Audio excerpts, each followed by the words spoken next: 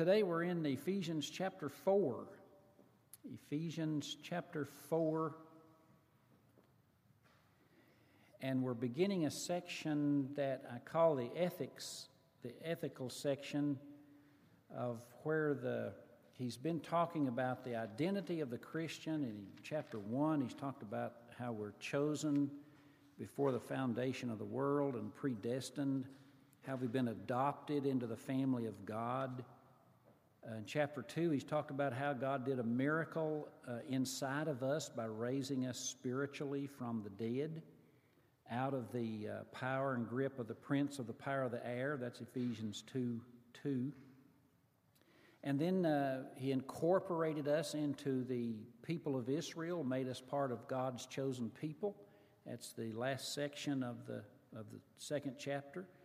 And in chapter 3, Paul says, I was raised up to declare that this is so, that we are part of the people of God, part of the family of God, in the community of faith now, even as Gentiles.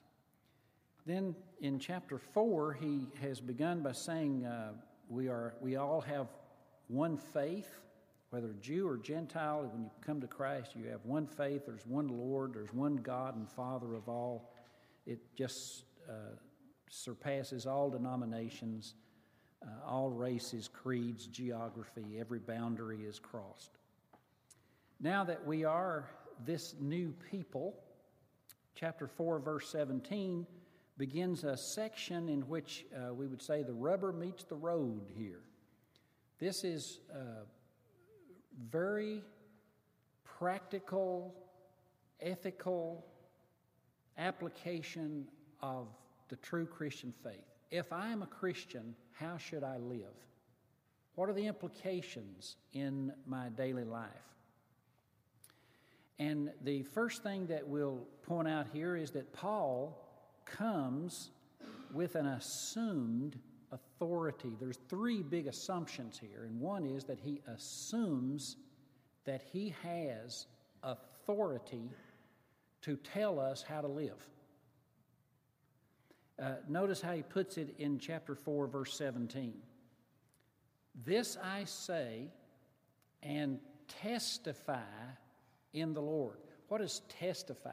Well, a testimony or testify is it's a very solemn, serious thing in which, you take the witness and you put them in the witness box, and they have to swear under oath on penalty of perjury that what they're saying is right. A witness is not somebody, when you testify, you're not giving an opinion. It's not how I feel about it. This is not my preference. This is my testimony. This is what I have observed. Here are the facts. Now, when Paul says, I testify, he's not giving us an opinion of men. He's giving us what he knows to be is a divine revelation and the facts that are from heaven. And he says, I testify in the Lord. That means in communion with the Lord, listening to God. And I testify in the Lord, in his presence. The Apostle Paul had this remarkable sense of the presence of God when he would write or speak. Listen to 1 Timothy chapter 5, verse 21. In the presence of God, he's writing to this young pastor, Timothy. He says, in the presence of God and of Christ and in the presence of the elect angels, I commission you to keep these commandments. What a statement. And Paul was in prison when he wrote that. 1 Timothy 5:21, in the presence of God and in the presence of Christ and surrounded by the elect angels, I commission you keep these commandments. He had this awareness of the invisible realm and of God's presence and of Jesus Christ standing there right with him, surrounded and protected by angels. Whenever he would write or whenever he would speak, God called him particularly to write part of the New Testament and to be this first century apostle. As an example of his awareness of authority from God, let me give to you, and I think we have this on the board here, 1 Thessalonians 2:13. This is an amazing statement by the apostle. He says, "We thank God that when you received the word of God, which you heard from us, that you accepted it not as the word of men, but for what it really is, the word of God, which is now at work in you." Paul writes to these Thessalonians, and he says, when I came to you and I preached to you, you listened and you heard me preaching, but you accepted it for what it really was, not the words of men, but the very word of God. Now that was the preaching and the reception he got in Thessalonica. The way that it works is something like this. There's a transfer of authority and vocabulary from God to men that goes like this. God the Father gave a message to Jesus. This is in John 12. Give me that next one up. John 12:49. Jesus said this, "I have not spoken on my own authority, but the Father who sent me gave me the commandment what to say and what to speak." Jesus did not just simply go around talking and giving an opinion on the various issues of the day. Jesus only spoke when the Father told him something to say. So that when Jesus spoke, that was God's words being transferred to men. That's why you do not have a lot going on in Jesus' early life. Well, I mean, you have one instance when he was 12 years old, he appears in the temple. Other than his birth and that one instance, there's a whole 30-year section there where you don't hear anything from Jesus. Because there wasn't any word from God at that time. Now, when he's about 30, Jesus starts to talk. And it's written down because when Jesus began to speak publicly, then the Father was giving him the words to say. And that's why you have that John 12:49. The Father who sent me tells me what to say. I'm not just going around talking.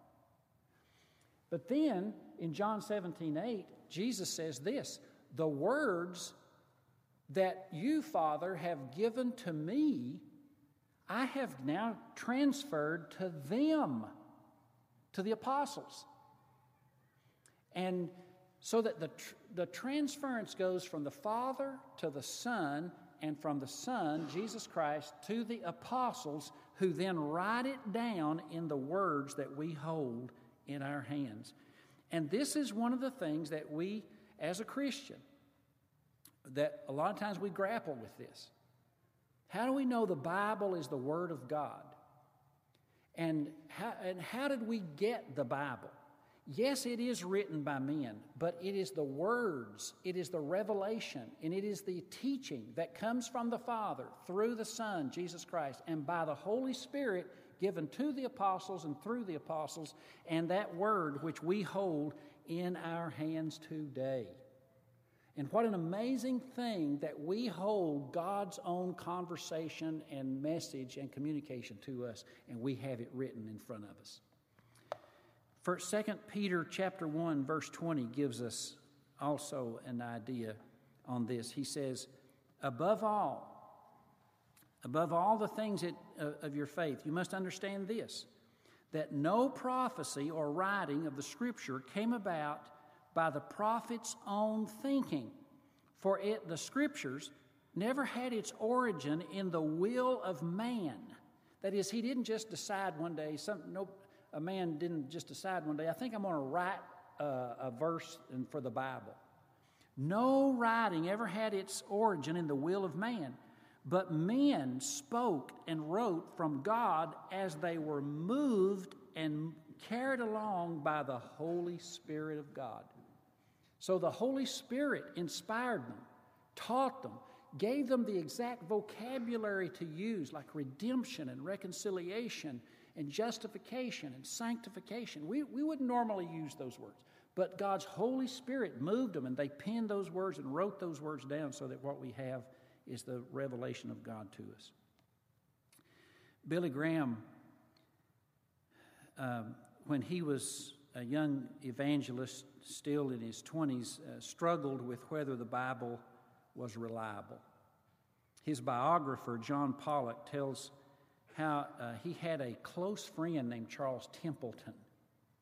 Charles Templeton was also an evangelist and a college roommate with Billy Graham. And he began to question things and talk to Billy Graham. And actually, he was, between him and Billy Graham, was often viewed as the better preacher of the two. And he told Billy Graham one day, he said, Billy, I really have serious questions about the Bible, about chronologies, about the science, about the evolution issues. And frankly, he said, I have severe doubts. I'm going to go on to Princeton, to seminary there. I want you to come with me. And Billy Graham said, I don't want to go to school in the States. I will go outside the States. We'll go to Oxford. We'll go somewhere in England. We'll go anywhere you want to go, but not in the States. And he said, and I promise you I'll do it. And he reached out his hand, but Templeton said, no, I'm going to Princeton. And in that moment, both their lives were changed. Charles Templeton went to Princeton. His doubts increased.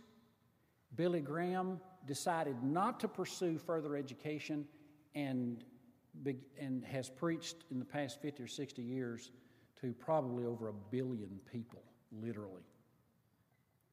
But Charles Templeton, in his doubts, tried to talk Billy Graham into following him to Princeton. And Billy Graham knew, he said, I don't have answers to these questions. But he got out his Bible, and this is in the biography by Pollock. He says, I got my Bible, Billy Graham says, and I went out in the woods, and in the light of the moon, I came to this large stump, and I put my Bible up on the stump, and I knelt down in front of that Bible, and I prayed to God, and I prayed this prayer. I said, oh God, I do not know the answers to some of the questions that Charles and other people are asking. But he said, I accept this book that you have given by faith as the very word of God. And he began to preach it, and God blessed it. And I don't know if he got all his questions answered, but I know the blessing of God came on him.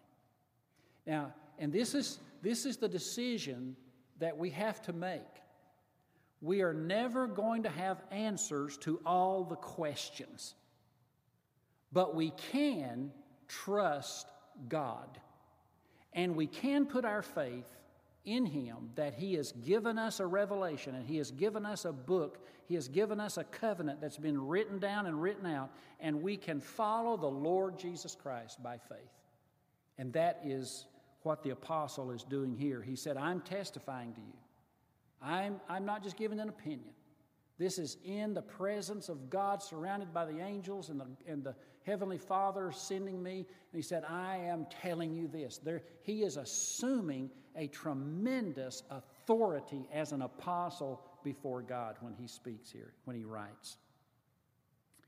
So here is the second thing. Not only is there an assumption that he has authority as an apostle, but secondly, there's an assumption that that humanity in general has a fallen nature. And this is what you have in verse 18. He says, I don't walk as they do, verse 17, in the futility of their minds, for they are darkened in their understanding, and they have been separated from the life of God. Their understanding is not right. It's going to take more than a Harvard education to fix their minds. That's what Paul is saying. The problem with humanity is not the lack of education. It is the character and the condition of their heart. That is what Paul is saying here. He says they are darkened. Who's they? Those who are outside of Christ. Those who are not Christians. He's writing to the Ephesian church who have believed in Christ, who have been changed and transformed. And he says, don't live like they do. Because their minds are darkened. They don't think right. And he goes on and he says in verse 18, they are separated from the life of God because of the ignorance that is in them, due to the hardness of their heart. And they have become callous, verse 19, and gave themselves to sensuality, and they are greedy to practice every kind of impurity. They're sinful, they're darkened, they're ignorant, they're hard in their hearts, and they're increasing in their separation and alienation from God the Father. Now, that's not a conduct. Paul is not criticizing. He's not saying, oh, those awful Gentiles. Oh, those awful sinners. He's not putting them down. He is analyzing. He's analyzing the human heart apart from Christ. He's saying this is the way they are. This is the way you were. Don't live like they are since you're not one of them. The issue here, and I just want to revisit this for a moment, but how does one view the nature of humanity? Are we good or bad or neutral by nature?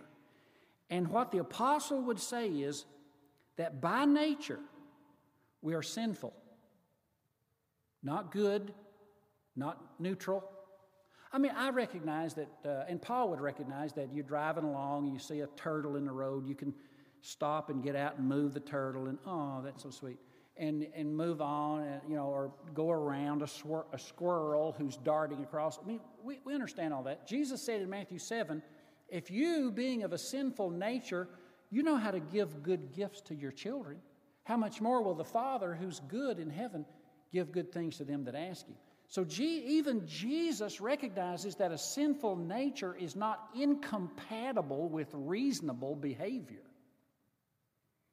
But the question is, what is the nature of man apart from God and the transforming power of grace?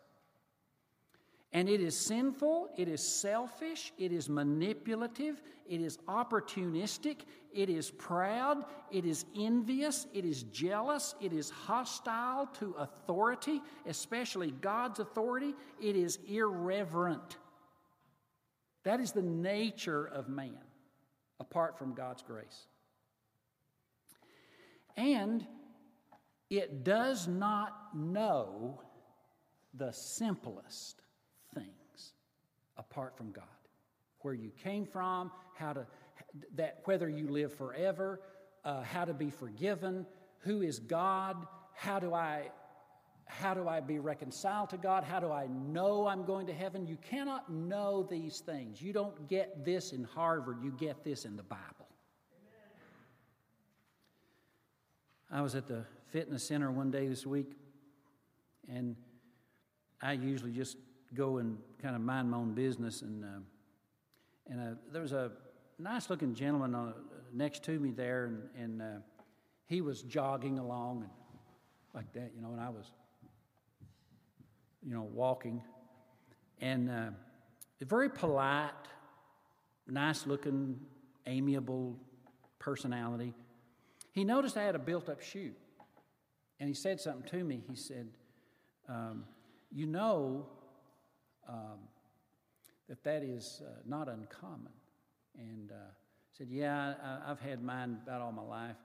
And so I started asking him about his life. He graduated from Notre Dame, he went to Notre Dame and then graduated finally from U of M. Obviously financially comfortable, now retired. And I thought, here's an intelligent man. I'll enjoy coming and seeing him and chat with him, and I don't know, maybe even invite him to church. But then he said this. He said, did you know that you chose to have one short leg before you were born? That your previous life caused you to choose your present body? Well, right then I knew there's no way this guy's going to give me the truth. He said he studied reincarnation for years, had now left the Catholic Church, and decided that we chose our lives as alien beings. He quoted University of Wisconsin professor Helen Wambach, a book called Life Before Life, that had done a lot of research with hypnosis. 2,000 people. She had hypnotized 2,000 people. And by the way, hypnosis is dangerous in research because it can be hijacked by demon powers. They can feed a person whose brain is just shifted into neutral, and they can feed them with ideas and thoughts, and out of their mouth will come things that you think is coming from their experiences when it's actually coming from demon experiences. So that's how these demon powers deceive. But see, if you're a University of Wisconsin professor, you don't even believe in evil spirits. You don't even believe in the devil. So he said to me, he said, I have embraced this teaching, and he went on to tell me that the U.S. government has now contacted at least 10 alien races and sent an ambassador to one of them, and that the God of the Old Testament, Jehovah, was actually an alien from the water planet Ilonga in the Sirius star system.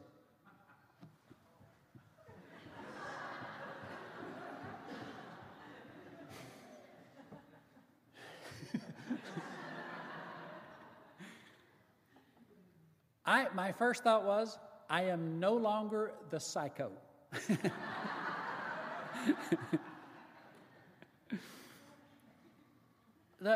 I said, because we had both stopped at this time, and he was leaning in because he thought he had a potential convert here, and I said, I am a Baptist pastor, so you're probably not going to get far with me. He said, that's all right. I said, but I would like to write down some of the things you just said. So I did. I said, now, what's this? Where is God's, the water planet Ilonga, E-L-A-G-A, how do you spell that? Sirius star system? He said, yep, you put it right there. And he knew who I was. I wrote it down. I'm sure he knew that I was going to be using this as an illustration. Why is he wrong? He said to me, I have done research all my life. I have read all this stuff. How do I know he's wrong? Because the Christian faith is going to place him outside the mainstream, to say it lightly. It's going to place him and his beliefs and all of those university professors outside the mainstream, and you're going to find that most of the people who promote and write on this are professors.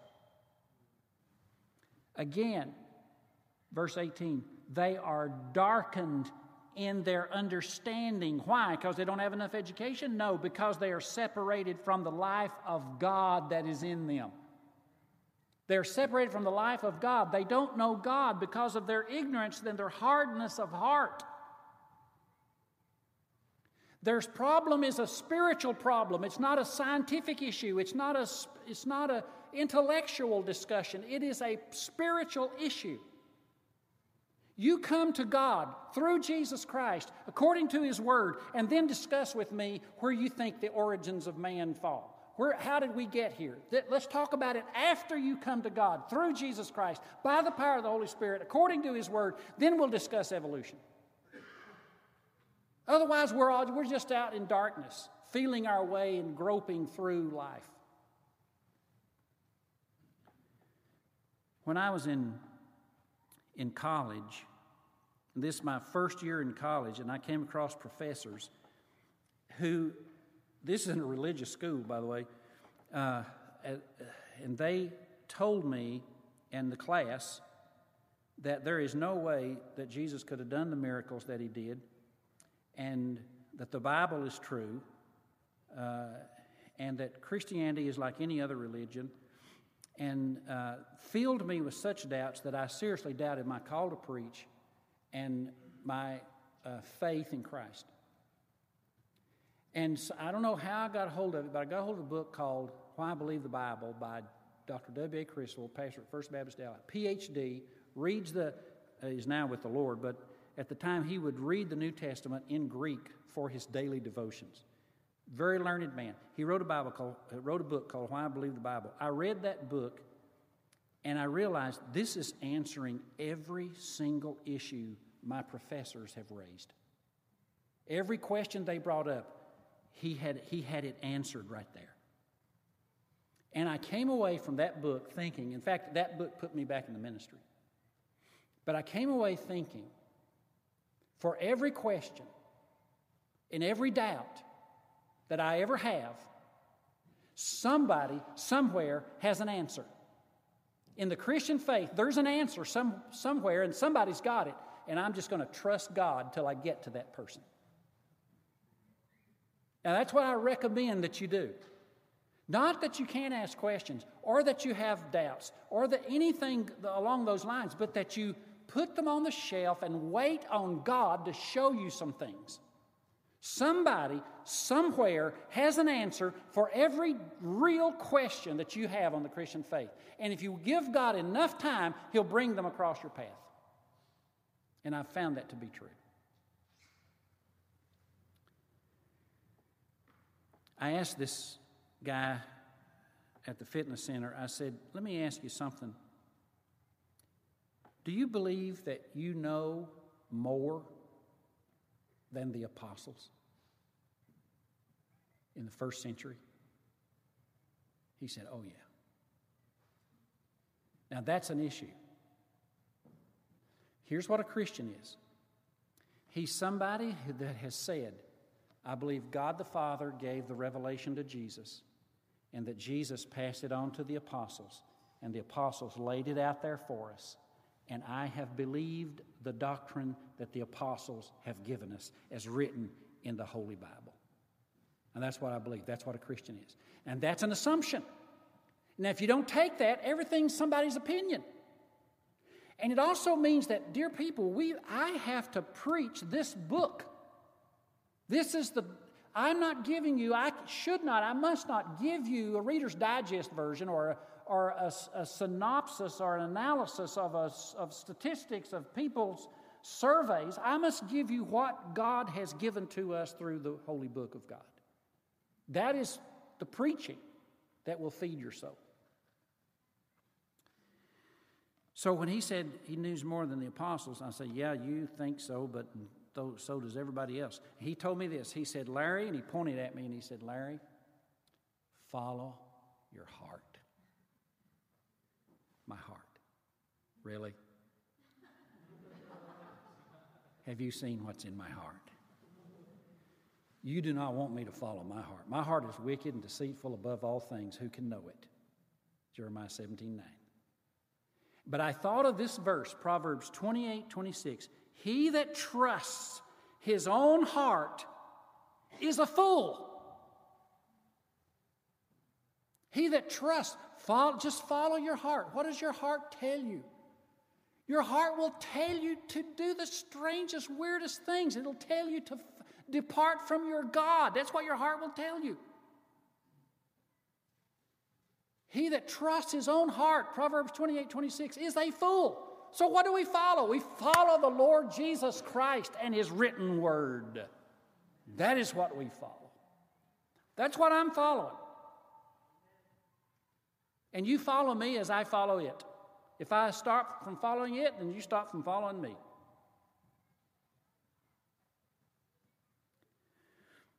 He assumes his authority as an apostle. He assumes the fallen nature of man. And then there's a third thing that the apostle assumes here before he starts practically applying these truths.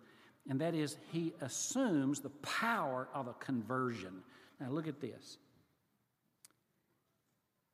In verse 20,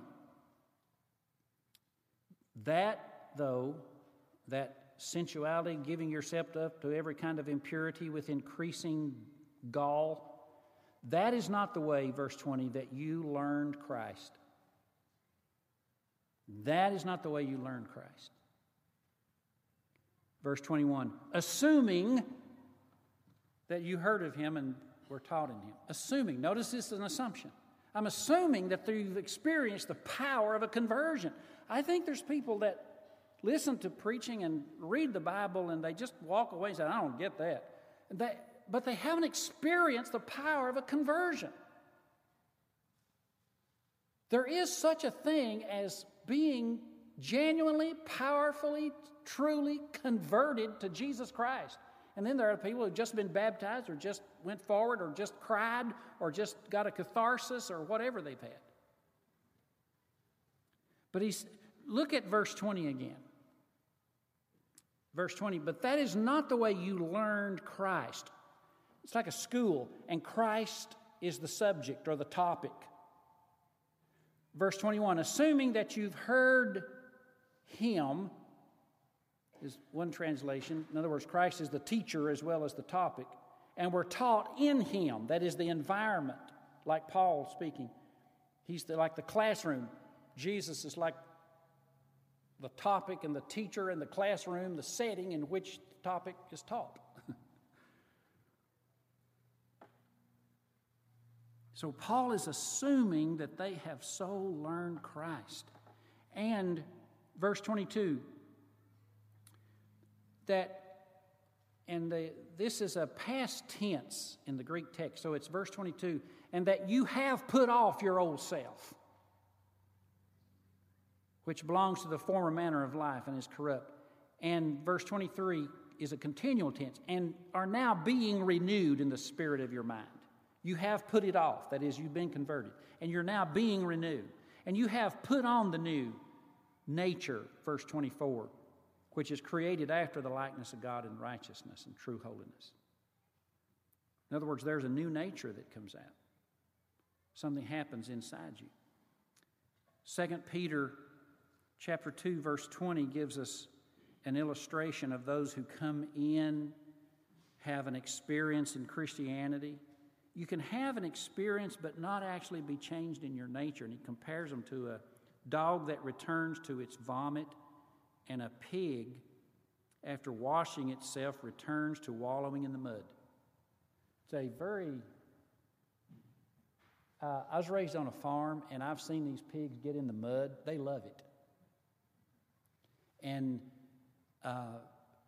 it's like they get crusted over, and it kind of protects them from the insects. But they wallow in the mud. Or a dog that vomits it up, its food, and feels better momentarily, then thinks, I think I'll go back and eat that one more time.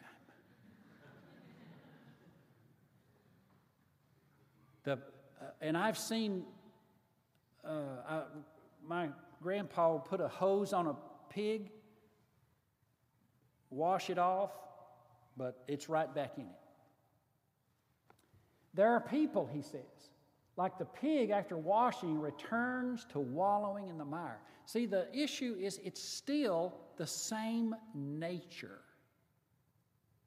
Christianity is not being cleaned up on the outside, first of all. It is being changed on the inside, where the old nature has been put off by the power of God, and so now it's appropriate that outward behavior match the inner nature that is new.